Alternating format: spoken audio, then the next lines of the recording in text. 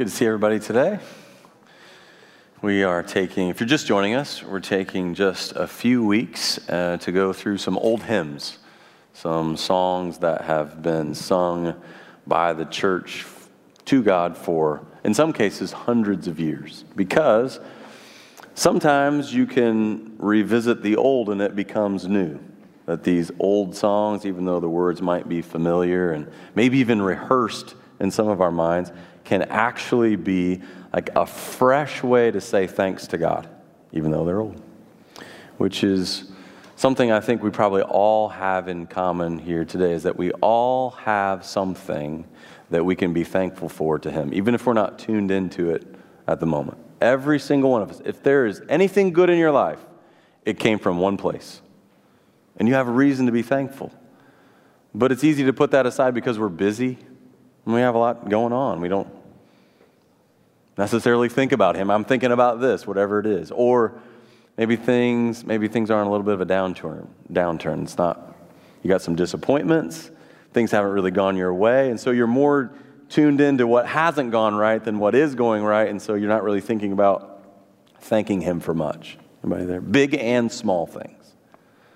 I can kind of be there. This past week was a little bit difficult for me. I coach middle school football, and we lost our first game.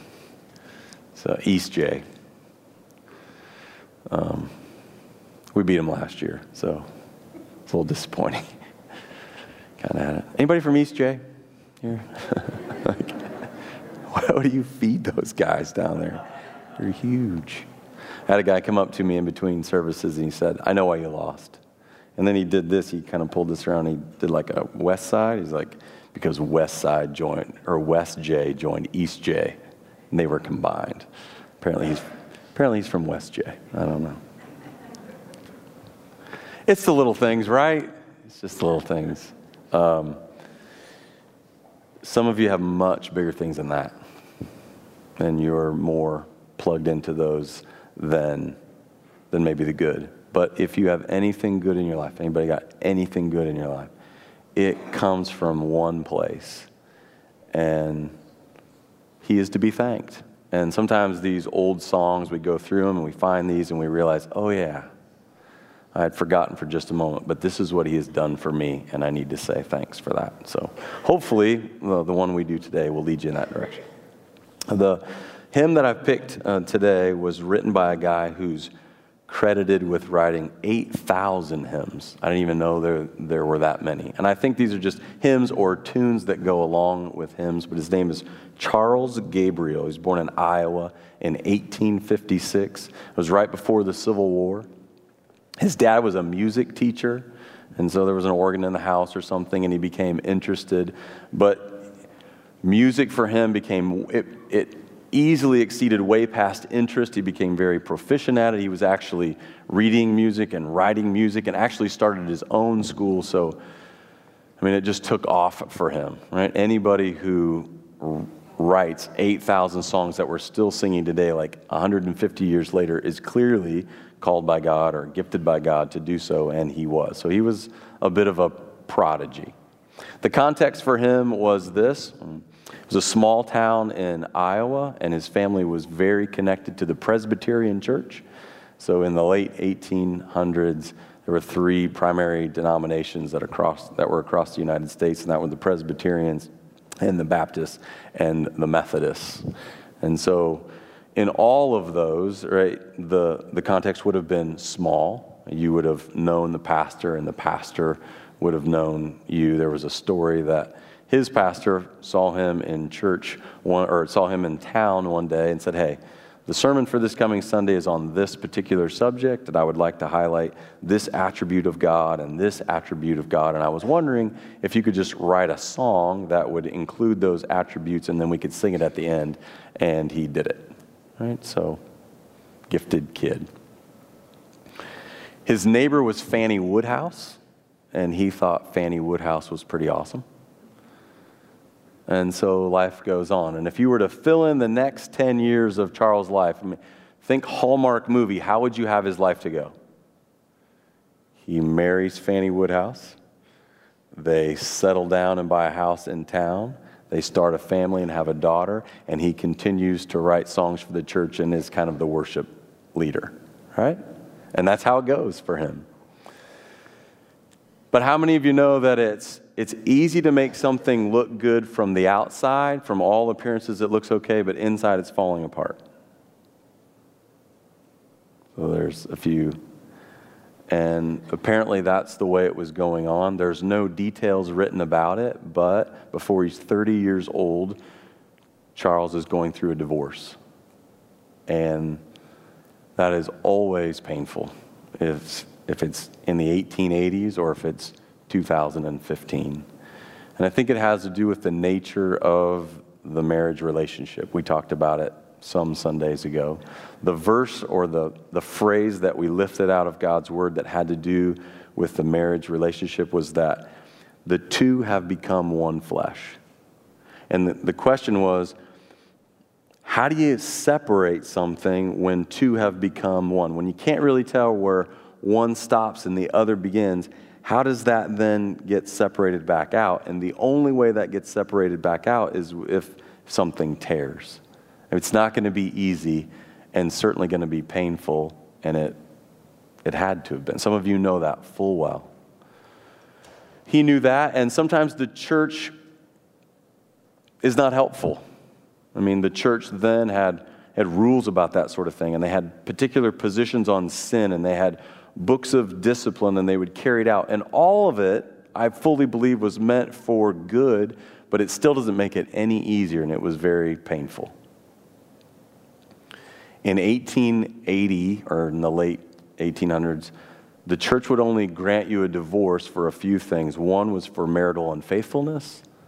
The other one started to be abandonment because it was the Civil War. Sometimes the soldier didn't die, he just didn't come home. But mostly it was adultery.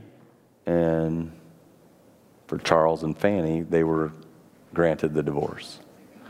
So now that small context becomes very painful because he's visible, he's in the community, people know who he is, he writes songs for the church to be sung to the Lord. I mean, he has a certain persona about him, and that was always what was celebrated and talked about before. This is who he was, but now the conversation isn't so much about that, it's, I wonder what he did.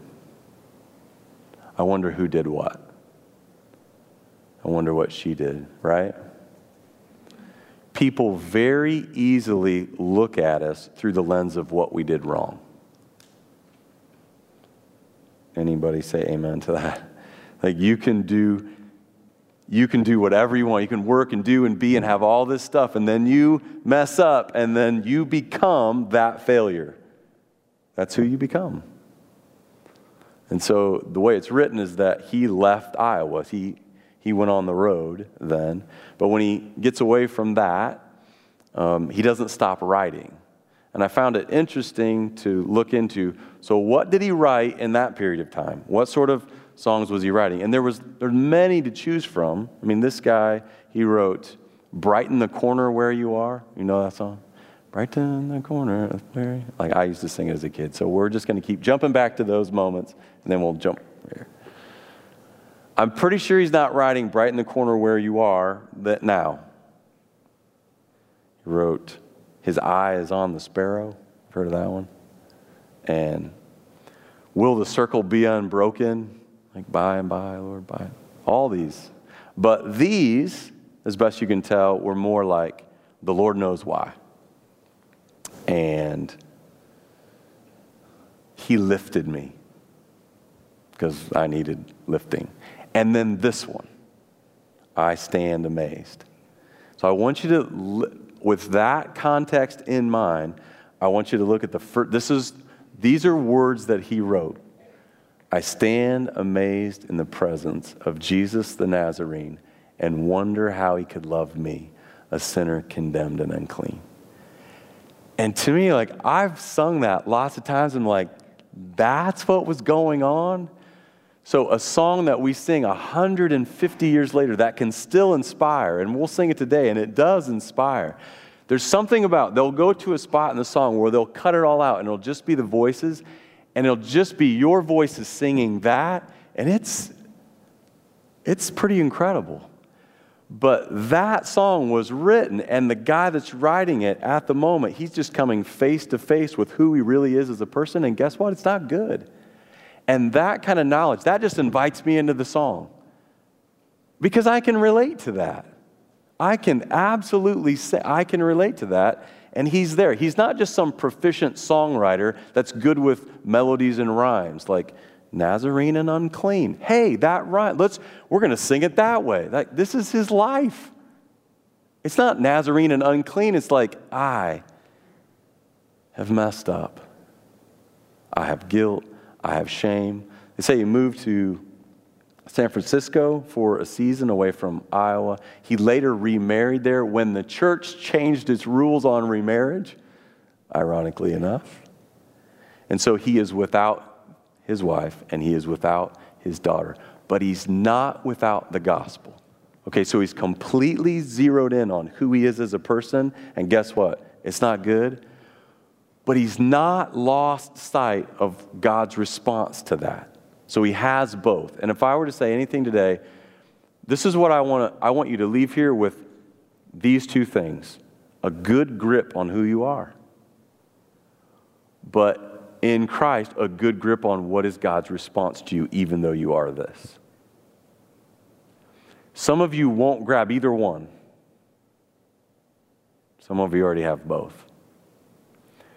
But listen to it. He has those. And with all that going around, this is what he writes. Here's the first two. I stand amazed in the presence of Jesus the Nazarene and wonder how he could love me, a sinner condemned and unclean. He took my sin and my sorrow, and he made them his very own. He bore the burden to Calvary and suffered and died alone. How marvelous. How wonderful, and my song shall I. When he gets these two, the only thing he can say is, how marvelous is that? How wonderful is that? Can't think of anything better. So, I do want you to consider it today, and we'll kind of go, who are you? Who are you really? Where have you been? What have you done? But not just to sit in that. It's not okay just to sit in that. You also, if God has made himself known to you in your life, to have a good grip on what is God's response to that. There's a principle that runs all the way through the Word. And you can see it in the lives of the people that might be familiar, like David and Paul and Peter. Lots of different places. But the principle is this. If you know that you have a lot to be forgiven for, you'll love God a lot. If you're less aware of your sin and maybe more hardened to it, like, I'm not so bad, then you'll love him a little. Christ actually says those very words in Luke chapter 7. The principle is this: much forgiveness, much love. He says it this way in Luke 7. The story itself gives enough context, so I'll just read it. But this is Jesus interacting with people. 7:36 from the book of Luke. One of the Pharisees asked him to eat with him, he being Jesus, so he went to the Pharisee's house and reclined at the table. And behold, a woman of the city. Everybody clear? Woman of the city? All right. She's got baggage. It's not been easy. She's got sin in her life. Who was a sinner. When she learned that he was reclining at the table in the Pharisee's house, brought an alabaster flask of ointment, and standing behind him at his feet, weeping, she began to wet his feet with her tears, and then she wiped them off with her hair. It's a little odd for me to even read that because it seems so bizarre, but listen, she knew who she was, and she had some idea on who he was, and it's all she could do. She was sorry. She wanted to serve in some way. She wanted him to know, like, if you can really do this, I need your forgiveness. So she kissed his feet and anointed them with oil. Now, when the Pharisee who had invited him saw this, he's like, if this guy was really a prophet, he would know who this is and where those hands have been and who she is. And like, he would never even let her touch him, not even his feet. I guess his name was Simon. A lot of Simons in the Bible. He said, Simon, I have something to say to you. And he said, well, go ahead and say it. So a certain moneylender had two debtors. One owed 500 denarii and the other 50. When they could not pay, he canceled the debt of both. Which one do you think loved him more? And Simon, being the sharp dude that he is, said, probably the one that was forgiven the 500. And said, you have judged correctly. Now, do you see that woman? Her sins are many. But I walked in here. You didn't even wash my feet. You didn't even give me water to wash my feet. She has not stopped crying and wetting my feet with her tears since we got here. You didn't give me any oil to anoint my head. I guess that's what they did. It was maybe expected. I don't know. But she brought some. And you didn't do this, and you didn't do this, and you didn't do this. And you see that? And then he says it. The one who knows they have a lot that they need forgiven for, they will love me a lot. And she does. And her sins are forgiven. The one who thinks that he has just a little bit will love me a little. And Simon, that is you. It's the principle. So it's not a bad thing. It's not a bad thing to be zeroed in to who you are. I do want you to think about that today. We're here really to do two things today. I want you to think about, who are you really? Character is who you are when no one's watching. That's kind of who you are. Who are you? And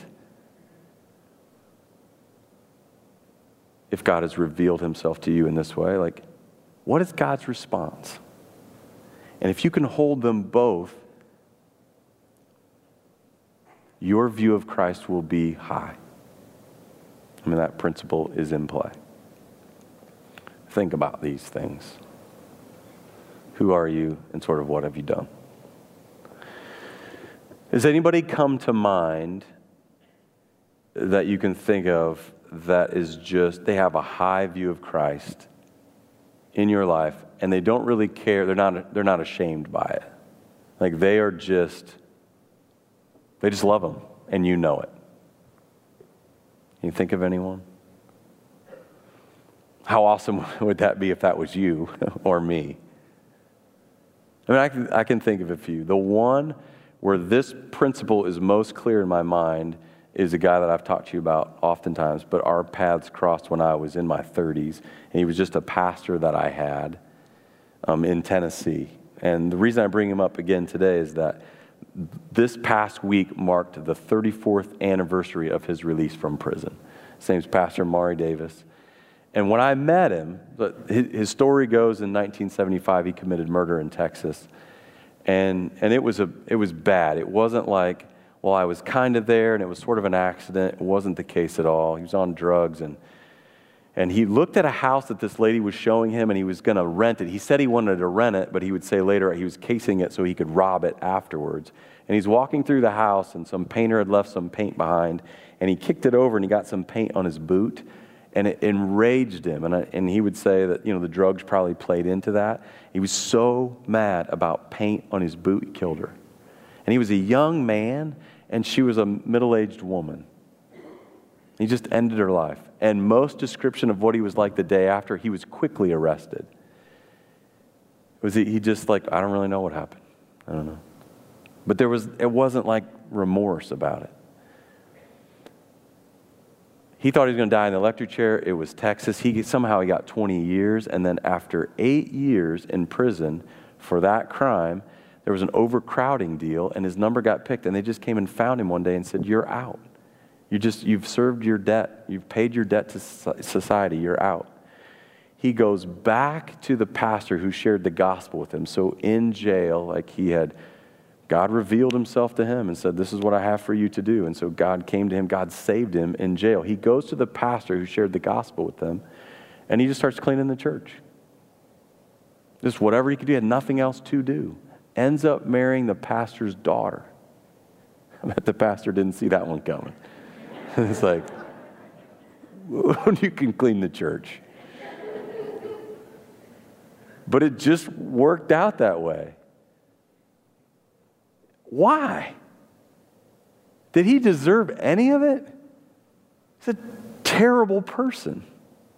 Did a terrible thing and didn't deserve any of it. So he just simply grabs this gal and they start going around. They just tell the story. And then there's kind of a following that builds. And it's a powerful message of redemption. And like, my life was in the pit and God plucked me out. And it resonated. So he went around, eventually planted this church. And by the time we got there, the church was big. But listen, when I was there, if you look it up, people hate him.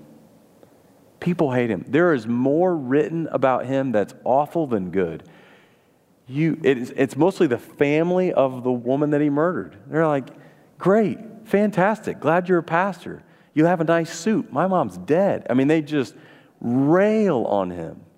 But listen, he's not separated himself from that. He knows that. He hung on to that.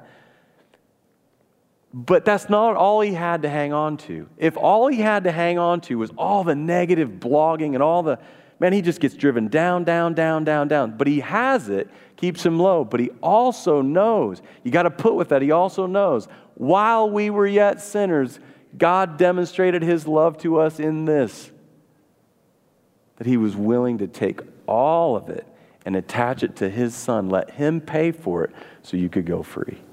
So he held both. But you got to hold both. And if you don't hold both, your view of Christ just shrinks. And he did. And because he held both, he was one of the most, I said at the time, he was the most committed person to Christ I'd ever seen. And there's something about being with a person like that, they're so committed, it bolsters your faith, kind of pulls you along. That was the case. It was both. Now,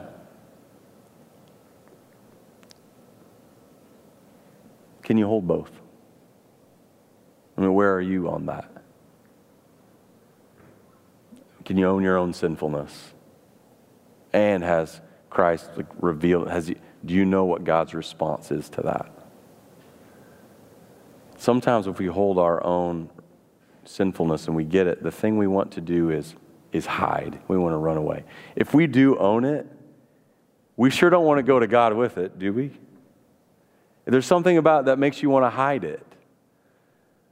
But God never comes out. He never runs you down. Do you know that God never gets you to turn around by condemning you? I saw this and I did that and I did this and I did that.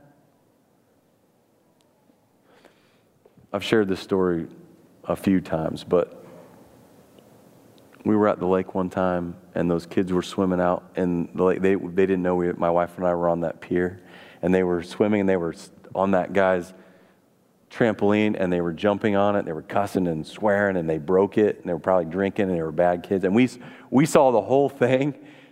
Remember this? And then we had that light, and they were saying their names like, "Hey, Danny, you broke it." So I'm like, "Hey, Danny," and like we flipped on that big light. Remember that? And what do they all do? They all just went underwater. Like, that's what it would be. God never is going to run you down. He's never condemns. That's never going to turn anybody around. The response, what is God's response to all that you've done?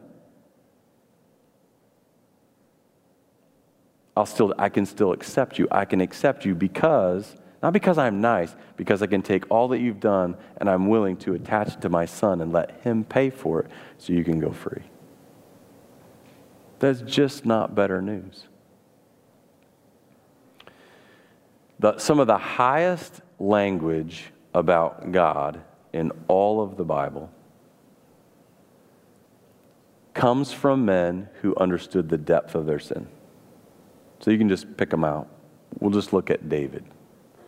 So you're familiar with David, maybe in general. David is famous for killing the giant, also famous for killing the husband of the wife he stole. When he gets busted, do you know what he writes? I want you to read it. When he gets busted, he writes Psalm 51. Psalm 51, if you read it, he just is like, what have I done? I'm so sorry. Please. He actually says, hide your face from God.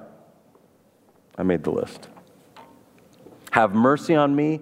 Blot it out, God. Please blot it out so you don't even see it. I'm so ashamed of what I've done. I'm so embarrassed of what I've done.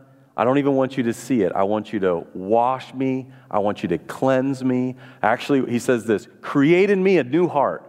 Because I don't like what I did, and I don't know why I did it, and I don't want to do it, but if you would create a new heart in me, renew a right spirit in me, I want to serve you. Hide your face from my sin. God's response to that attitude, it says, God, the sacrifices to God are a broken heart and a contrite spirit. And if we can be broken about our own sin, right, that acceptance is there. And God says to him after that, it's one phrase, it's actually in the story where he gets busted, and it says, I will put your sin away. I'll put it away and you will not die. Now someone will die, the wages of sin is death. Who's going to die ultimately for David's sin? Can you see how God is reconciling the whole world to himself, Old Testament and New, all of it through one thing? I will not hold your sin against you. You won't die. I'm going to take it over here, and I'm going to attach all the guilt to what you did to my son, and he will die, but you won't. Do you know what David writes in response to that? Psalm 103. And I want you to see it. When you understand what you've done and then God's response in Christ, like, I'm not going to come after you, this comes out. Bless the Lord, O my soul, and all that is within me. Bless his holy name. Bless the Lord, O my soul, and forget not all his benefits, who forgives all your iniquity, who heals all your diseases, who redeems your life from the pit. Whose life was in the pit? David's was in the pit. There's no way he can get out of it, and God just plucked him right out of it. Who crowns you with steadfast love and mercy, who satisfies you with good so that your youth is renewed like an eagle. The Lord works righteousness and justice for all who are oppressed. Do you know where righteousness comes from? There isn't anything you can do that makes you right. God actually worked righteousness through the life of Christ, the life you could never live, and then he reserves that over here for you and says, all right, you couldn't do it, and when you finally realize you can't do it, I'm going to give you all the righteousness that I ever required because my son lived it for you. Righteousness is a gift to be received, not something to do to earn it. He works righteousness. He made his ways known. God didn't have to make his ways known. The Lord is merciful and gracious, slow to anger and abounding in love. He will not always chide, nor will he keep his anger forever. He does not deal with us according to our sins. I want you to look at that last line, right? It's verse 10. He does not deal with us according to our sins, nor repay us according to our iniquities. All right. Who are you and what have you done?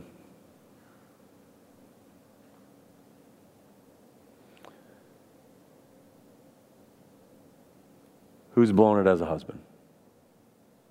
You just are not what you ever promised to be.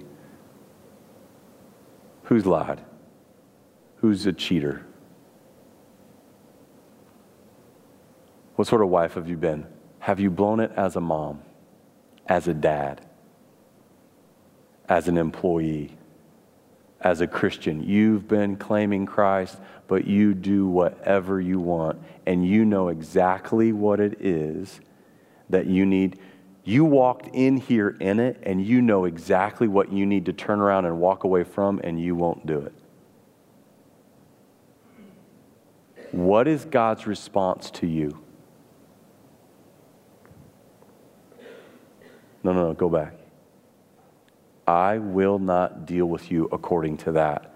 I will not punish you according to those things. How can he even say that? Because he's going to take it, right, and attach it to his son. It's not because he's nice. That's what I want. I've said it 100 times. God doesn't say that to us because he's just nice and he's just going to give you a pass. He can say that because he's holy and just. He's going to cause his son to pay for it, but he's going to let you free. He's going to let you off. He's going to let you out of all that you are. And he can say that because of what he's done, which is really that's the second stanza of the song. The second stanza of the song it says, right, oh, how marvelous. How could he love a wretch like me? He took my sin and my sorrow and made it his very own. He bore the burden of Calvary and suffered and died alone and took it away. So those two pieces.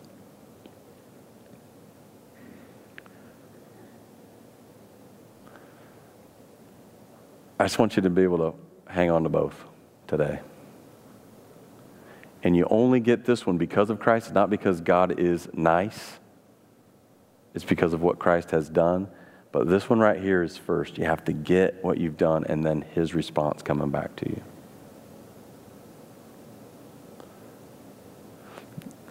Charles Gabriel's writing this song.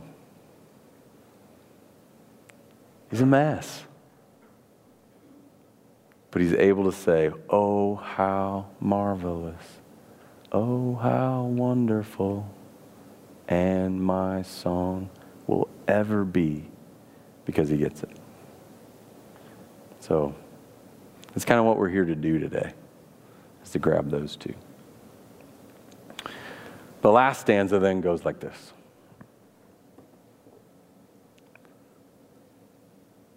Then with the ransom and glory. Can we jump to that one? When with the ransom and glory his face I at last shall see, 'twill be my joy through the ages to sing of his love for me. So it kind of switches to then what's to come. And when I sing this part of it, because we've done this one a lot, I always think about the ransomed in glory, like the people that are already there. So maybe if you've kind of been in here and we've done this together, maybe you think about them too. There's always a bunch of people that I think about. I think about this guy. His name is Scott Carr. Scott is a guy that, he was actually a good friend of my father's. I mean, I wouldn't say necessarily that we were friends. Like, we were friends in that way, but he was friends with my father first, and I only knew him through that friendship. But this guy, he knew he was a sinner. Man, he knew it. But because he knew it, he also knew how God would respond to him. And like, he could get loud when it came to Jesus. Like, he was unashamed about Jesus. He's probably the loudest person I know about Jesus. He just wasn't worried about it. And I think it's because he understood, like, this is who I was, but everything I have is because of Christ. So I think about him up there, like, I'm sure he's loud. Like, I don't know why my mind always goes to him. But he was excitable here. He's probably excitable there. I think about my grandpa Ringer, who was much more stoic. I mean, they probably wouldn't be sitting at the same table there. My grandpa would be like, I know it's heaven, but let's keep it down, you know. I mean, he was just very... But he wanted his life to honor God. He just wanted his life to honor God. And it did. He used to come towards the end. He would sneak in. He would never tell me when he was coming. But he would sit right over here, and he wore this kind of this, I don't know what you call those hats. They're kind of smashed down in the front. And he would rest his hands on his cane in front, and he would just sit there through the service. And maybe if we would have been in a series on hymns, he would have stayed for the music. But, you know, he just didn't. He just came for the message. And I miss him. So I think about him. He's as ransomed as anybody else. I mean, even though he's sort of a holy guy, he's as ransomed as anybody else. I think about my other grandpa, who would definitely be at Scott's table because he was louder. But the point, and I don't think that's a bad thing, but the point for the writer was all the ransomed in glory will be there, but for him it was, and then finally at last I get to see Christ. We put that last, and his face I at last shall see. And to him, that was the big deal. And I think he's right to say that. As a matter of fact, I know he's right to say that. All that other stuff is going to be there, but the one who made it all possible for us, that's the one that our mind is supposed to go to. His resurrected body, his new resurrected body, when he came back, it still had the scars from the cross. And we know that because it's written that way. There was someone who doubted whether the whole thing was real. His name was Thomas, and then he was able to show Thomas, no, this is the real deal. And then he made his ascension, and the assumption could be that that resurrected body is still now in heaven as it was. And so maybe when we get there, imagine that you get to see the one who paid the price, and then you also get to see, just think about that, what it actually cost him. And all that could be ours. It will be my joy through the ages to sing of his love for me. So you've been set up to worship. And I like the way that this writer set us up to worship. And I just want you to follow that pattern. So as the band comes out, they're going to lead us in this song. But here's the pattern. The pattern is you first get a good grip on who you are. But that's not the only thing. Understand what you've done, but you got to hold that together with what is God's response in Christ. And if you know him and you understand and he's made himself known to you, then you know that no matter what you've done, that his response is, I still accept you because I was willing to let my son pay for it. And you get those two then, and it leads us to, all right, well, this is what is to come. So as you kind of ready yourself to worship, I don't think it would be a bad idea to go through that sort of progression. I think the song itself leads you through that progression. You're going to start to sing it like, I can't believe you've loved somebody like me. And now I know the reason why. It is the Christ. And I can't wait what's to come. So let's stand together, go through this progression.